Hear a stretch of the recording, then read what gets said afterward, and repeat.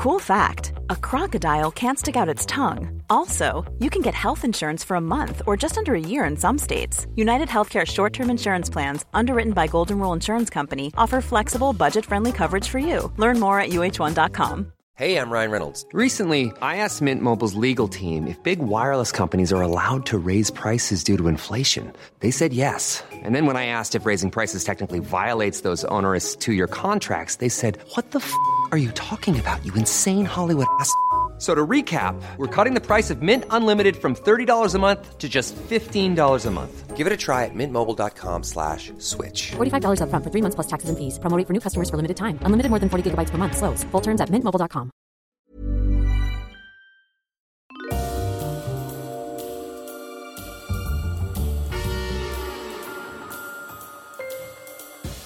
Ladies and gentlemen, welcome to Histories of the Unexpected, the show where we demonstrate that everything, simply everything, has its own history, like scabs, fleas, and eccentricities. Oh, Sam, you're a poet and you don't know it. I think we should do the history of fleas or eccentricities. Yeah.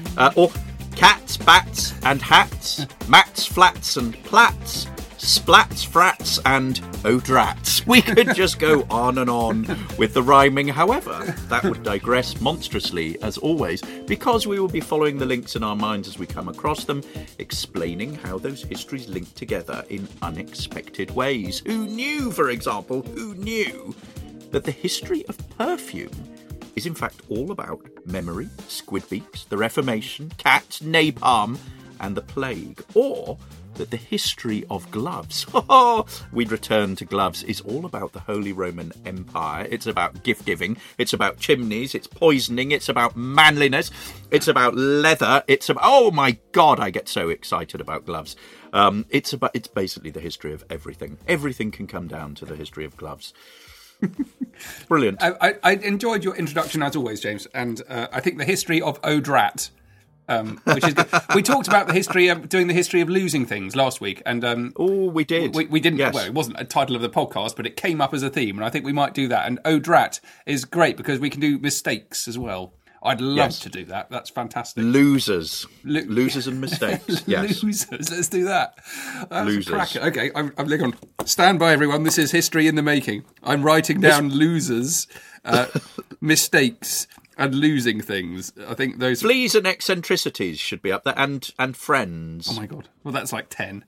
Okay. Yes. Well, maybe we should Drunks. Maybe we should binge and just do a whole load. Yes, You're probably I think we wondering should. who is talking to you, though, our dear listeners. If you're new listeners, hello, welcome to our wonderful podcast. The man not sitting opposite me. We're not in a recording studio because we're in lockdown.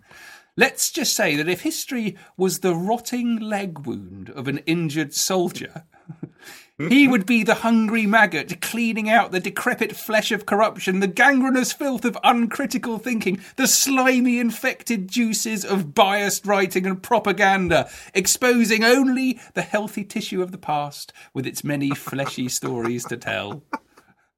Here's Professor Extraordinaire of Early Modern British History at Plymouth University. It's James Daybell. Hello, James. Hello, Willis. You're on fire. I'm embarrassed to be in your company. So good are your introductions. Well, the man not sitting opposite me because he's in his lair. I don't think in his shed. I think actually inside with social distancing in these grim days of lockdown. Well, let's just say that if he were a fisherman of history baiting up his line to catch an enormous historical factual fish, then his snackerel of choice would only be a great big fat juicy maggot. Yes, you've guessed it. It's the famous historical adventurer, the one and only, your friend and mine, Dr. Sam Willis. Hello, everyone. We've come back to do more on maggots because currently James and I are going through a phase in our histories of the unexpected life where we're finding a topic, but we're getting a bit overexcited about it and doing loads and loads of work, which is it's happened again with maggots. I wasn't expecting it to happen with maggots, but it has happened with maggots. Our first episode, we talked about filial piety in medieval China, believe it or not. We talked about feeding your mother-in-law maggots.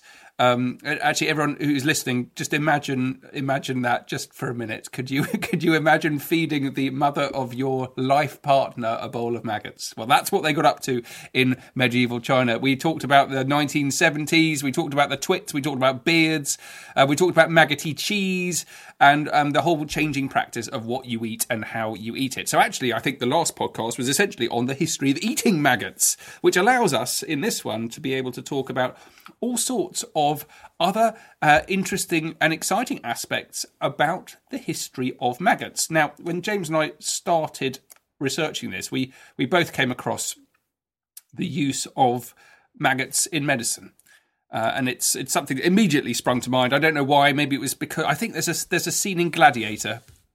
I think that's where I got it from. I don't know how I instinctively knew that maggots and medicine were a thing. How about you, James?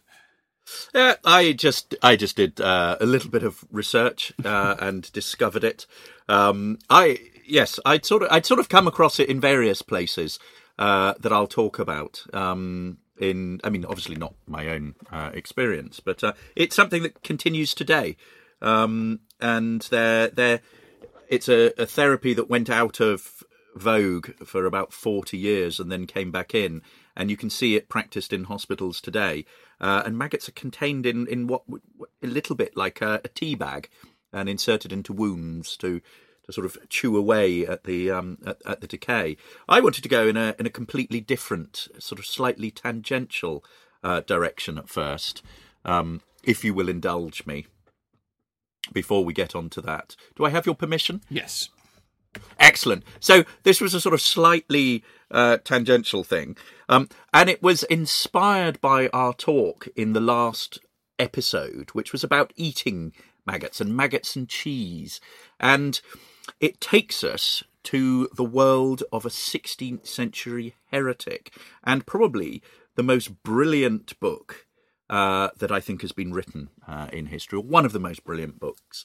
And it's Carlo Ginzburg's The Cheese and the Worms, which reconstructs the world of an Italian miller called Minocchio. And cheese and maggots is part and parcel of the way in which this man describes his cosmography, so the sort of spiritual world around him.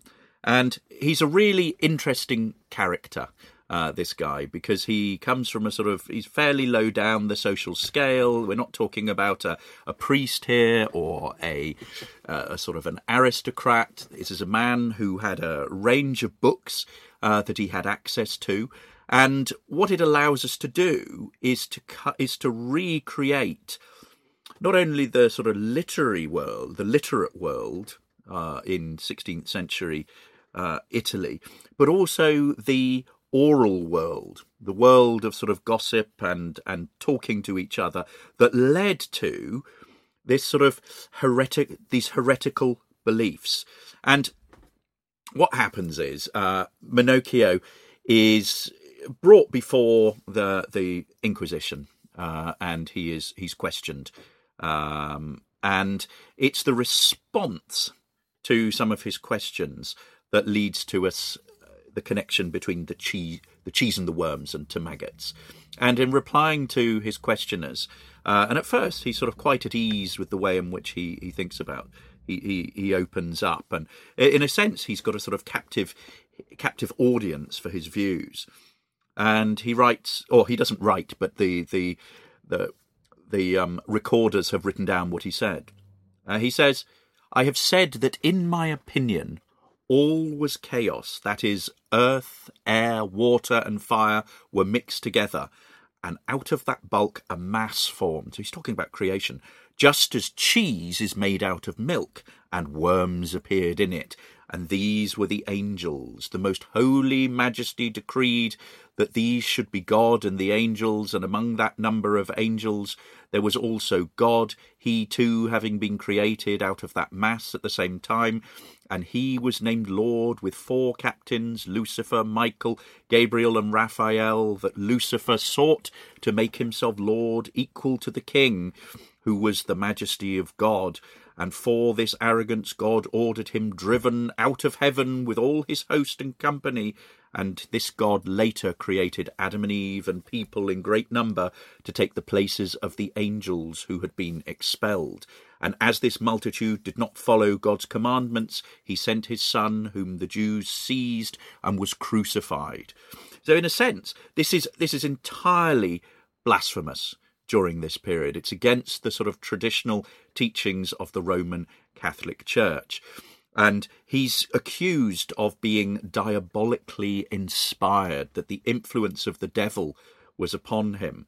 And what we have here is an isolated, heretical individual.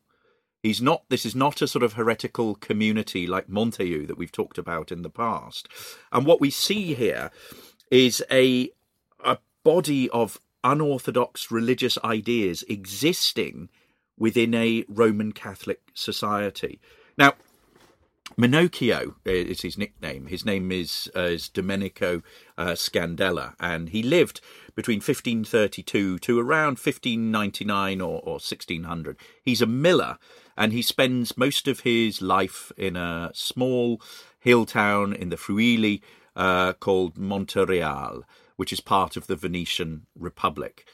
And he's very much a loner.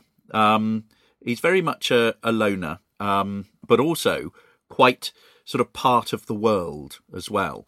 And writing of the mill, Ginsberg describes the mill as a place of meeting, of social relations in a world that was predominantly closed and static. So think of it like a sort of an ale house in 17th century England, for example. It was a place for the exchange of ideas, and millers were an occupational group exceptionally receptive to new ideas and inclined to propagate them. So in other words, these millers are prominent in heretical sects and throughout the medieval period and throughout the 16th century among Anabaptists. So what we have then is the context of his of his world and the way in which he comes up with these kinds of ideas that are outside of the sort of traditional views of the Christian church. And the interrogation that we have of him is also printed at the time. Minocchio, as I've said, is a loner. He's somebody who's very sort of full of himself. He knows in some ways that his ideas, his thoughts were dangerous, and he loves talking about them to the judges, the inquisitors, who are and really they're quite struck by his ideas, quite shocked by them. What's fascinating is that we're able, through this Inquisition, to piece together his reading. Not that necessarily that the texts themselves survive, because, of course, archives wouldn't be kept of somebody like that, but you can piece it together through the things that he's saying. He had a copy of the Bible in vernacular, for example, so in Italian. He also had a copy of a medieval Catalan chronicle. He had several other religious books. He had an anonymous 15th century poem. He had an Italian translation of the Book of Travels attributed to Sir John Mandeville. All sorts of things like that. He had a copy of Boccaccio's Decameron. And he also had an unidentified book which was believed to be an Italian translation of the Quran, although that's slightly disputed at this time. But one of the things that when we're thinking about how he reads is that he's not simply getting his ideas from these books. So he's not sort of reading them openly. What he's doing is he's going to these books for confirmation of ideas and convictions that were already firmly entrenched, as Ginsberg says, that his reading is one-sided and arbitrary. In other words, he's going there to have his ideas proven. And so one of the problems that you're confronted with is, where then does he get these sort of heretical ideas from? And what this does is it drives us back onto the cultural and oral world in which he lived. And what you can argue is that actually, when you look at that, there is a deep-rooted sort of cultural strata that existed throughout 16th century Italian society that he was susceptible to, and that he was soaking up. And if you have a look at the kinds of heretical ideas that are floating around throughout the medieval period, we see in Montaigne 2.5 centuries earlier, we see in the Lollards in the 15th century in England, we also see bursting out in the 1640s in England when censorship breaks down. The things that they are all rejecting are the Trinity, the divinity of Christ, the sacrifice of the cross, the denial of the immortality of the soul, the existence of a local heaven or hell, of the virgin birth, or of the sanctity of marriage. And Minocchio is hostile to Latin as a language of a privileged class, and thought that Holy Scripture has been invented to deceive man. So he basically has all sorts of sort of ideas kind of coming around here. And Ginsberg argues that essentially what we have is the existence of an oral culture that was the patrimony not only of Minocchio, but also of a vast segment of 16th century society. Its beliefs were loosely formulated and varied from place to place, but evidence for existence is very strong. And what Ginsberg argues is basically that what we have is a peasant culture that existed in its own right and was not merely the cast-off ideas of higher culture. So this is a brilliantly fascinating book to look at. It's a micro-history. So although it is a really detailed study of one individual, what he's saying is that this is actually representative of something much more broadly, and he's dealing with very, very big ideas. Essentially, what he's arguing is that for Minocchio, between himself and the printed page, there was a filter that emphasized not only the printed page, but also an oral tradition. So to bring us back to the cheese and the worms at the beginning, in other words, what he's arguing there, this idea that things were created rather like, worms or maggots appearing in cheese, is actually the way that the world and creation was made. There we are. Wow. Slightly tangential thing, but basically it's the way in which cheese and worms are connected to creation, and then it is the sort of microcosmic world of an Italian miller who is literate and has access to books, but also has this sort of rich oral culture that generates ideas that are heretical, that are separate from the Orthodox Catholic Church, which leads to him getting into trouble. Tour de force, James. Well done. You've taken us from cheese to heresy. Heresy.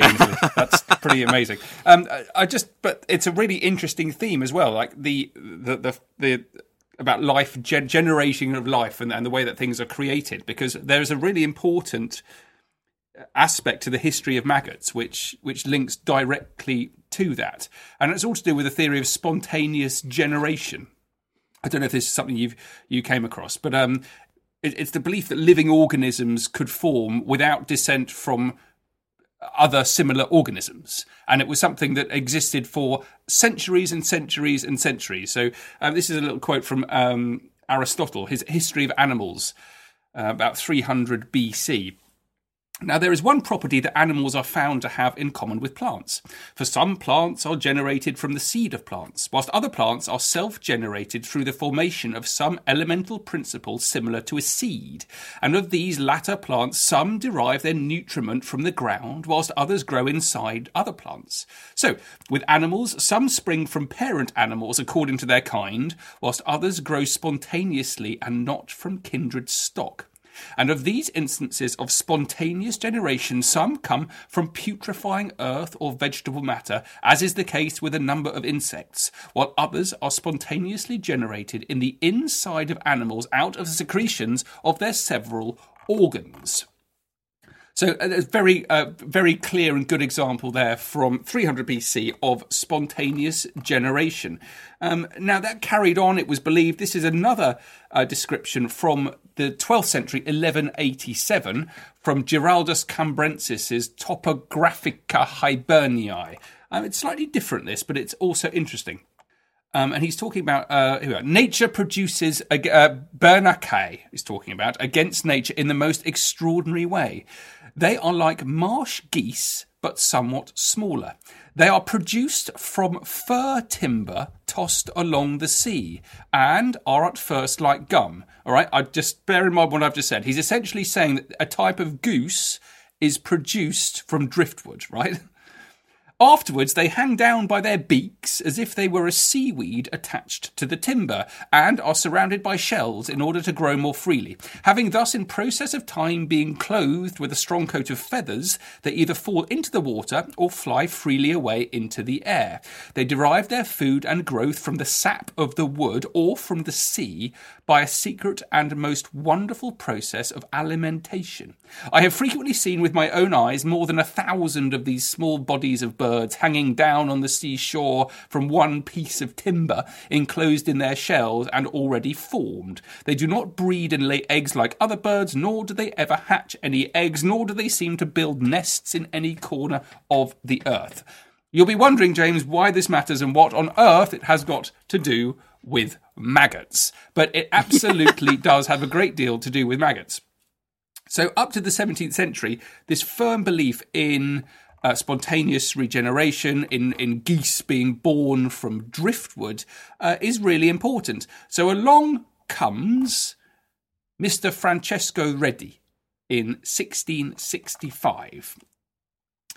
And he is an Italian scientist, and he firmly believes that this understanding of spontaneous generation, that life can come from inanimate matter or unassociated objects, is untrue.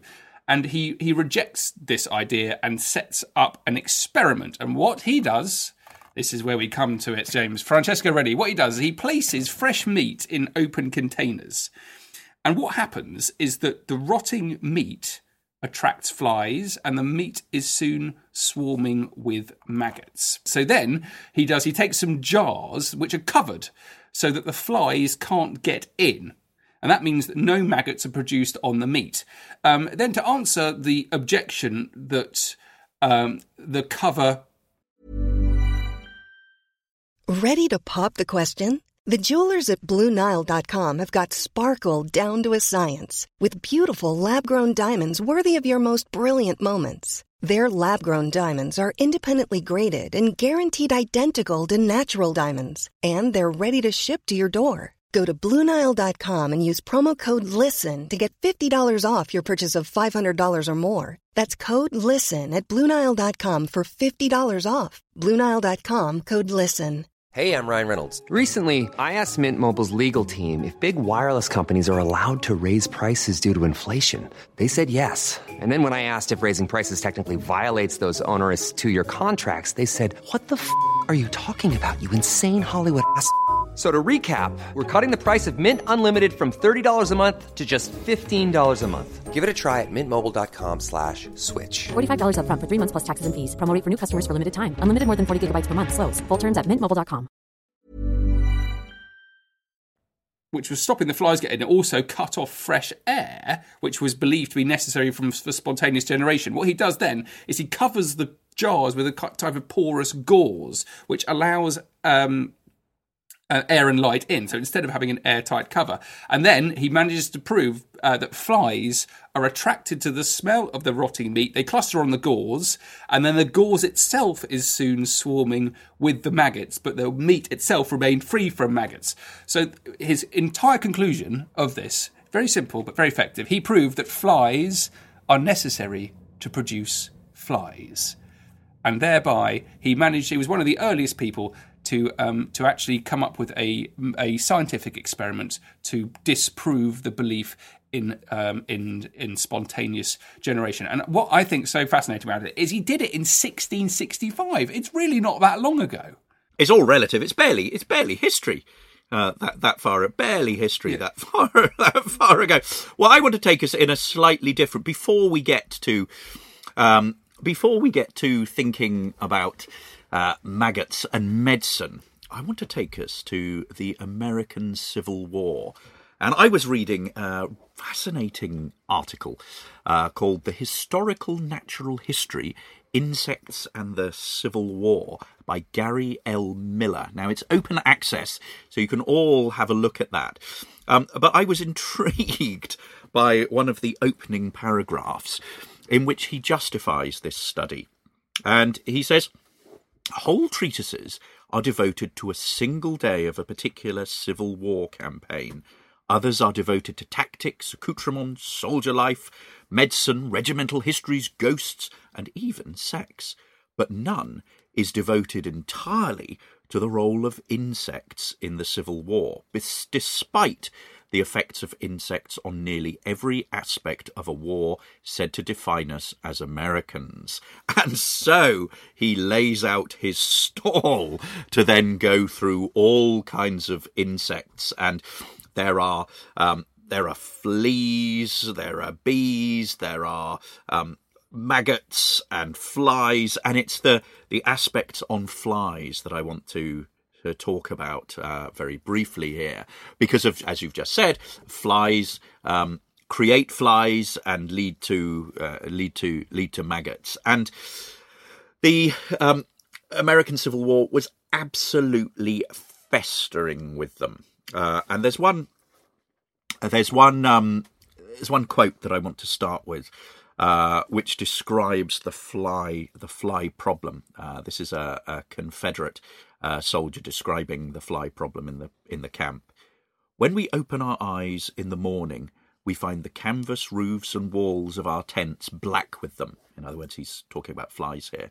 It needs no morning réveillé then to rouse the soldier from his slumbers. The tickling sensations about the ears, eyes, mouth, nose, etc., caused by the microscopic feet and inquisitive suckers of an army numerous as the sands of the sea, sure will awaken a regiment of men from innocent sleep to wide-awake profanity more promptly than the near beat of the alarming drum. And another Confederate soldier writes, I get vexed at them and commence killing them, but as I believe 40 come to everyone's funeral, I have given it up as a bad job. Now, in order to understand why there are so many flies and therefore maggots, because after all, this is a podcast about maggots, I just want to give some sort of background to the Civil War and some of the context and details and the kind of conditions that lead to this sort of infestation by flies and other insects. And one of the things that you've got to think about is transportation here. And yes, there's river transport, there are trains, people walk on their own 2 feet, but they are dependent for transportation upon thousands and thousands, tens of thousands of animals, horses, mules, and oxen. And of course, these breed flies, because they bring flies along with them. The total number of horses and mules that begin their wilderness campaign was 56,499, so almost 60,000. And they're accompanied by ambulances and wagons, and it's also thought that each of these had 6 mule teams with them. So you can just imagine the sort of the quantity of, animals and excrement and everything that accompanies these. The other thing to think about is not only this, but it's also just the detritus, so the rubbish that is left behind after a ton of people come through it. The other thing I forgot to say is also on top of these animals for transportation, you've also got animals for food, and there's an estimated 8,000 to 10,000 head of cattle during this period that just sort of accompany the army in order to feed them. The other thing I wanted to go on to talk about was the untidiness of soldiers, going along, literally throwing things around behind them. Anything that you didn't want, you discard it. You didn't want a particular item of clothing or a personal item. It was too heavy. It was too heavy or too, dirty. You'd leave it behind you. And there's a description of soldiers' camps that was written by a historian in 1966.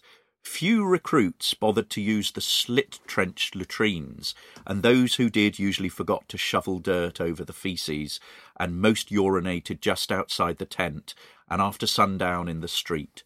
Garbage was everywhere. Rats abounded, and dead cats and dogs turned up in the strangest places. The emanations of slaughtered cattle and kitchen offal, together with the noxious effluvia from the seething latrines and infested tents, produced an olfactory sensation which has yet to be duplicated in the Western Hemisphere. As for water, and seldom was there enough, any source would do in the early camps. Frequently it was so muddy and fetid the men held their noses when they drank the stuff. In many instances the heavy rains washed fecal material directly into the supply, with disastrous consequences.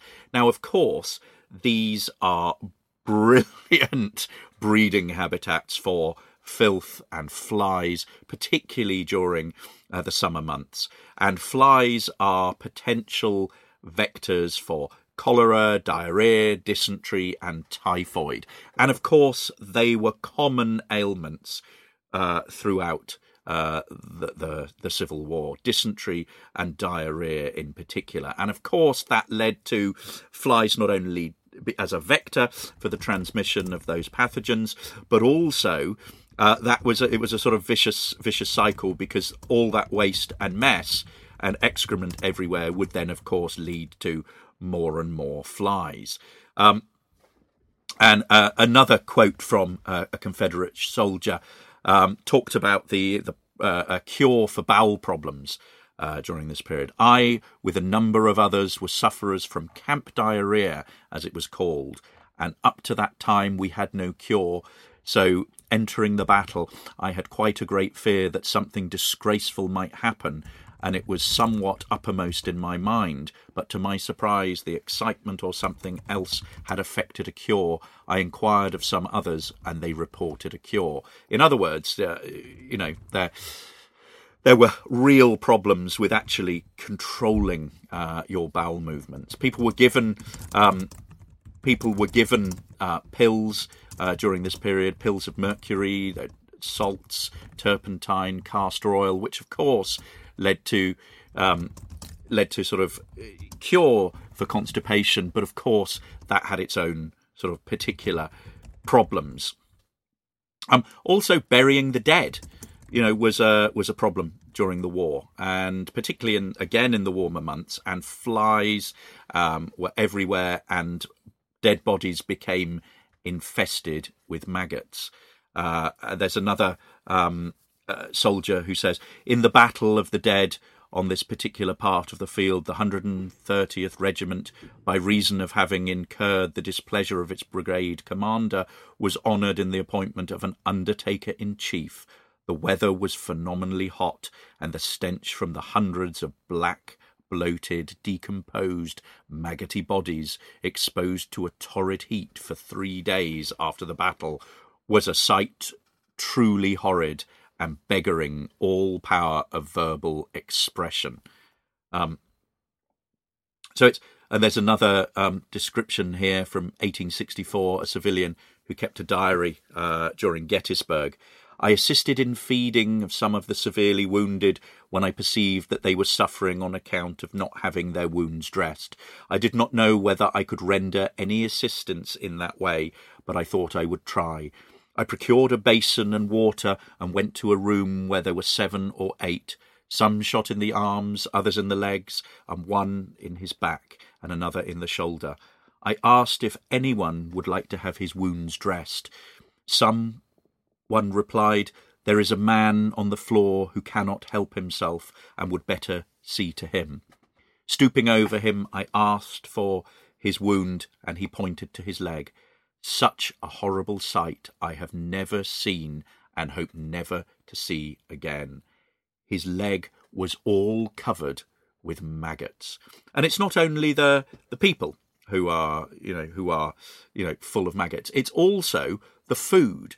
So the kinds of rations that they were eating got contaminated with maggots and weevils and all sorts of sort of things that you really wouldn't want to eat. And you talked before about the experiments with leaving meat out, but actually the rations were infected with maggots. So the Daily Union marching ration was for 1.25 pounds of fresh beef, and the problem was you wouldn't get the beef fresh at all.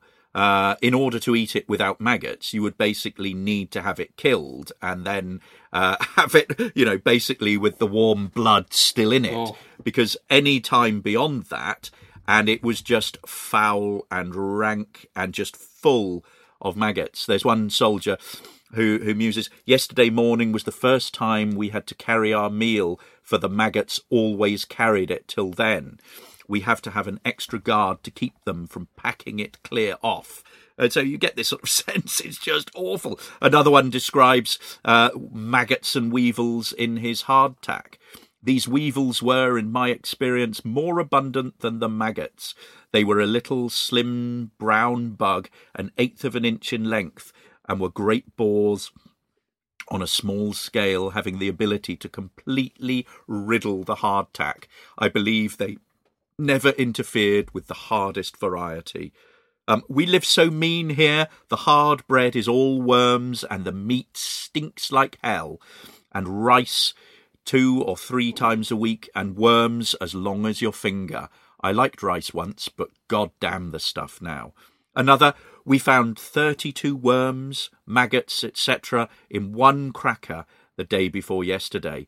We do not find much fault, however, but eat them without looking as a good way to present the trouble."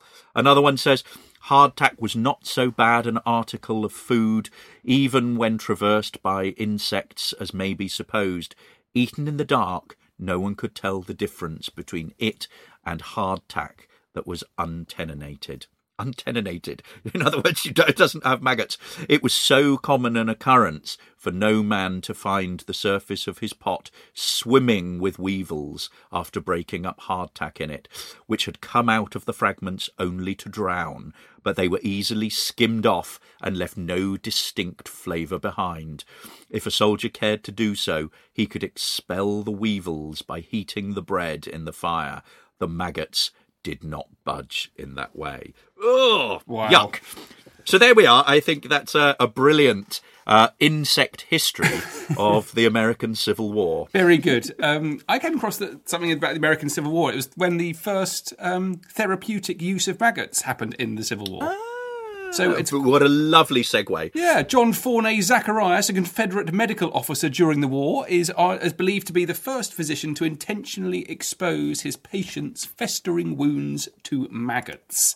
So there we go. There are all sorts of other examples from history. My point is, you can do a history of when maggots were used to clean wounds. I found something from the Napoleonic eras in the when Napoleon was fighting in Egypt, just after his invasion of Egypt, when the French government had tried to get rid of Napoleon because he was so ambitious. They thought they'd sack him off to India, and he would get there via Egypt. Anyway, Baron Dominique Jean Larrey observed that only blue fly maggots removed dead tissue from the soldiers. I found a previous description from the 16th century, the Battle of Saint-Quentin, 1557. This is the chief surgeon to France's Charles IX and also Henry III. He realised that maggot-infested patients often recovered than others. A really interesting history there. The first experiments with blowfly maggots happened in 1929. This is by William Baer, who was an American orthopaedic surgeon who witnessed maggoty goings-on in the First World War in the trenches. And he used maggots to heal people with osteomyelitis, essentially a kind of bone infection. So there we go, and it's still used today. Yeah, as you mentioned earlier on, for particularly for people who have open wounds, which are resistant to drug resistant. Basically, you can't treat them with modern medicine, but maggots will do the job. Absolutely, and you can find it back in antiquity and also in the Old Testament, in the Bible, in the story about Job, where Job states that his body is clothed with worms and clods of dust, his skin broken and loathsome. But one of the most extraordinary examples that I came across was of a young girl who came down in an airplane crash. Now, this is a woman called Julianne Kupka, who was born on the 10th of October 1954. And she's a German Peruvian mammologist nowadays. And she basically was brought up living in Peru. Her parents were German and worked for the Natural History Museum in Lima, and they went out to sort of work in the rainforest. And she goes out and is not sort of schooled traditionally, but is homeschooled and is brought up essentially as a jungle child. And she learns various sort of survival techniques.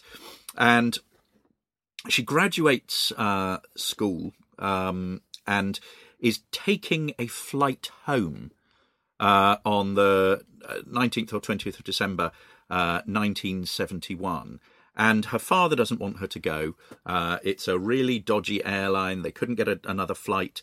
And the flight basically gets struck by lightning. And she is aged about 14 at the time, I think. And she falls almost 2 miles, still strapped into her seat, and survives. It's a Lancer Lockheed L188 Electra, those of you who are interested in this.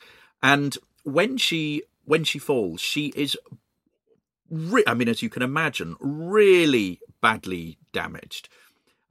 She's got terrible sort of injuries to herself. And she has a broken collarbone, a gash to her left leg, her right arm, her right eye has swollen shut. But nonetheless, she survives. And there is an account of it more than 40 years later where she describes precisely what happened to her in that crash scene in 1998. It was Christmas Eve, 1971, and everyone was eager to get home. We were angry because the plane was 7 hours late. Suddenly, we entered into a very heavy dark cloud. My mother was anxious, but I was okay. I liked flying. 10 minutes later, it was obvious that something was very wrong. There was very heavy turbulence, and the plane was jumping up and down. Parcels and luggage were falling from the locker. There were gifts, flowers, and Christmas cakes flying around the cabin. When we saw lightning around the plane, I was scared. My mother and I held hands, but we were unable to speak. Other passengers began to cry and weep. After about 10 minutes, I saw a very bright light on the outer engine on the left. My mother said very calmly, "That is the end. It's all over." Those were the last words I ever heard from her. The plane jumped down and went into a nosedive. It was pitch black, and people were screaming. Then the deep roaring of the engines filled my head completely. Suddenly the noise stopped and I was outside the plane. I was in free fall, strapped to my seat bench and hanging head over heels. The whispering of the wind was the only noise I could hear. I felt completely alone. I could see the canopy of the jungle spinning towards me. Then I lost consciousness and remember nothing of the impact. Later, I learned that the plane had broken into pieces about 2 miles above the ground. I woke the next day and looked up into the canopy. The first thought I had was, I survived an air crash. I shouted out for my mother, but I only heard the sounds of the jungle. I was completely alone. I'd broken my collarbone, had some deep cuts on my legs, but my injuries weren't serious. I realised later that I had ruptured a ligament in my knee, but I could walk. Before the crash, I'd spent a year and a half with my parents on their research station only 30 miles away. I learned a lot about life in the rainforest, that it wasn't too dangerous. It's not the green hell that the world always thinks. I could hear the planes overhead searching for the wreck, but it was a very dense forest and I couldn't see them. I was wearing a very short, sleeveless mini-dress and white sandals. I'd lost one shoe, but I kept the other, because I'm very short-sighted and had lost my glasses, so I used that shoe to test the ground ahead of me as I walked. Snakes are camouflaged there, and they look like dry leaves. I was lucky I didn't meet them, or maybe I just didn't see them. And then she goes on to describe how she describes the rest of her time. She describes seeing a dead body, touching it with a stick, and saw the woman's toenails were painted. My mother never polished her nails. By the 10th day, I couldn't stand properly, and I drifted along the edge of a larger river I had found. I felt so lonely, like I was in a parallel universe far away from any human being. I thought I was hallucinating when I saw a really large boat. When I went to touch it and realised it was real, it was like an adrenaline shot. But then I saw there was a small path into the jungle where I found a hut with a palm leaf roof, an outboard motor, and a litre of gasoline. And here's the maggot bit. I had a wound on my upper right arm. It was infested with maggots about 1 centimetre long. I remember our dog had the same infection, and my father had put kerosene in it. So I sucked up the gasoline out and put it into the wound. The pain was intense as the maggots tried to get further into the wound. I pulled out about 30 maggots and was very proud of myself. I decided to spend the night there. The next day I heard the voices of several men outside. It was like hearing the voices of angels.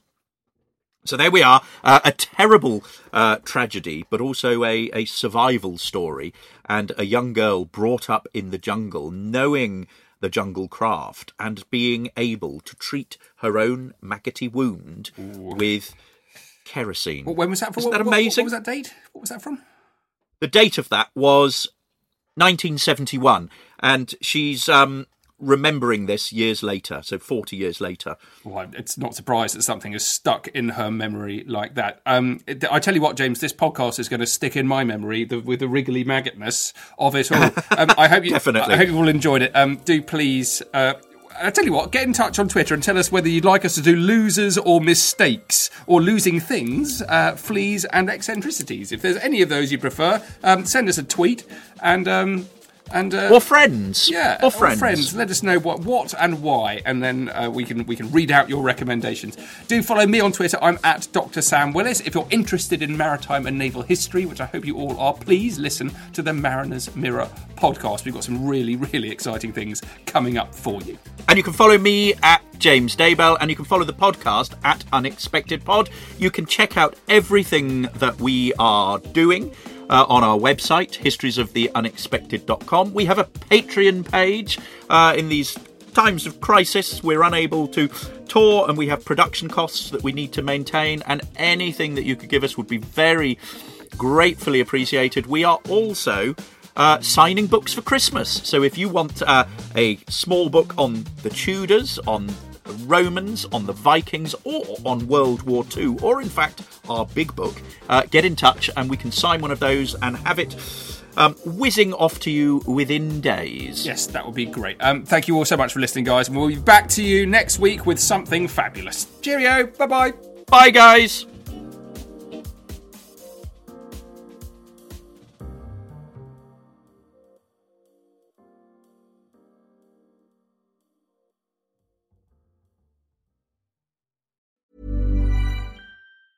Mom deserves the best, and there's no better place to shop for Mother's Day than Whole Foods Market. They're your destination for unbeatable savings, from premium gifts to show-stopping flowers and irresistible desserts. Start by saving 33% with Prime on all body care and candles. Then get a 15-stem bunch of tulips for just $9.99 each with Prime. Round out Mom's menu with festive rosé, irresistible berry chantilly cake, and more special treats. Come celebrate Mother's Day at Whole Foods Market.